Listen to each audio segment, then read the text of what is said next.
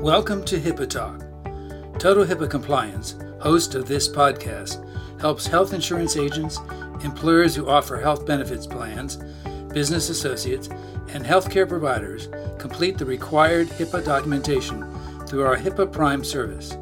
We also provide online HIPAA training. Gavin Smith, Senior Benefit Advisor with One Digital Health and Benefits, the fastest growing employee benefits agency in the U.S., talks with Jason Karn, Chief Compliance Officer for Total HIPAA. Gavin has focused on compliance for small and medium-sized vendors since 1993.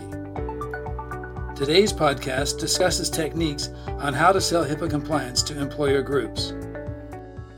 So Gavin, tell me a little bit about how you go about introducing HIPAA to these groups that may not think that HIPAA applies to them, or they're new to the scene, and how you have this whole introduction. Okay, great. Well, one of my main roles in our Lawrenceville office is keeping our clients in compliance. That's sort of the way I've been put out there. And part of that process is I do that annual employee benefits compliance review. Again, using the tools that our compliance department puts together on an annual basis, a checklist, if you will, that goes over mostly employee benefit compliance topics like the Affordable Care Act, ERISA, HIPAA, Section 125 plans. And during that review, I help the client complete the total HIPAA compliance questionnaire. That's part of that process that I use.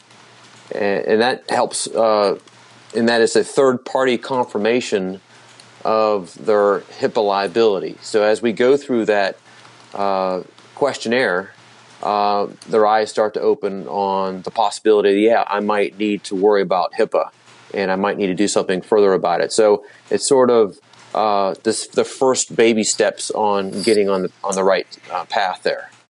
How, by and large, do employer groups respond? I mean, we had a conversation not too long with a group, and they, it seems that, because budgets are so tight, that they're hesitant to pay or to think, okay, I need to spend more money on this compliance side.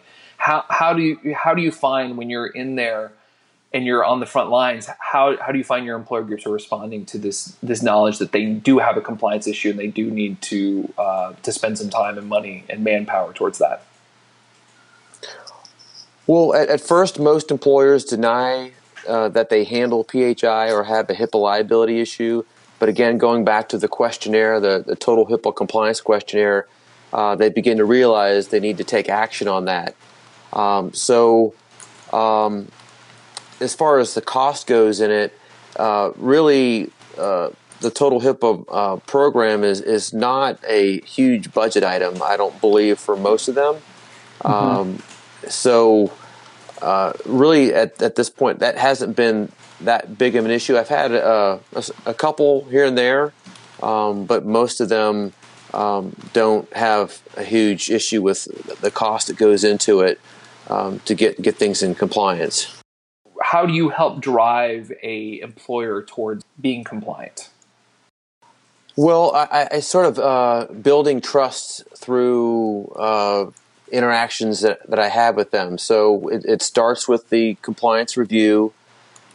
Typically put a summary together of the areas where we need to fall back on and fill in the holes potentially, and then breaking it up into bite-sized pieces, because a lot of them feel overwhelmed by all this government regulation that just weighing them down, that keeps them from doing their job or whatever their company does.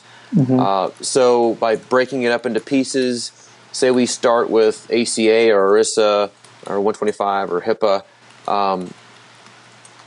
each time you work with them, you build that relationship, that trust with them. So as time goes on, they have more comfort in what you're telling them, and it's almost like checking a box at a certain point where they say, okay, what do we need to do now?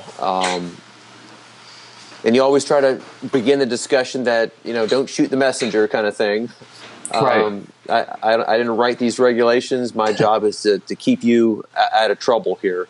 And, it doesn't hurt to provide examples of court cases or number of violations that are going on out there.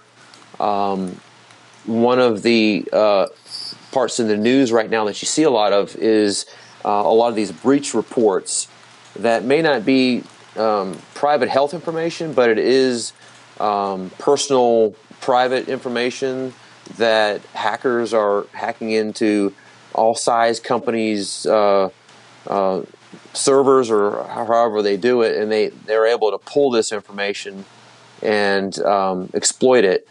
That can be a big problem for companies, and when they start talking about safeguards in that area, it just makes sense to tie in HIPAA into that along with it, because it's a similar type of situation.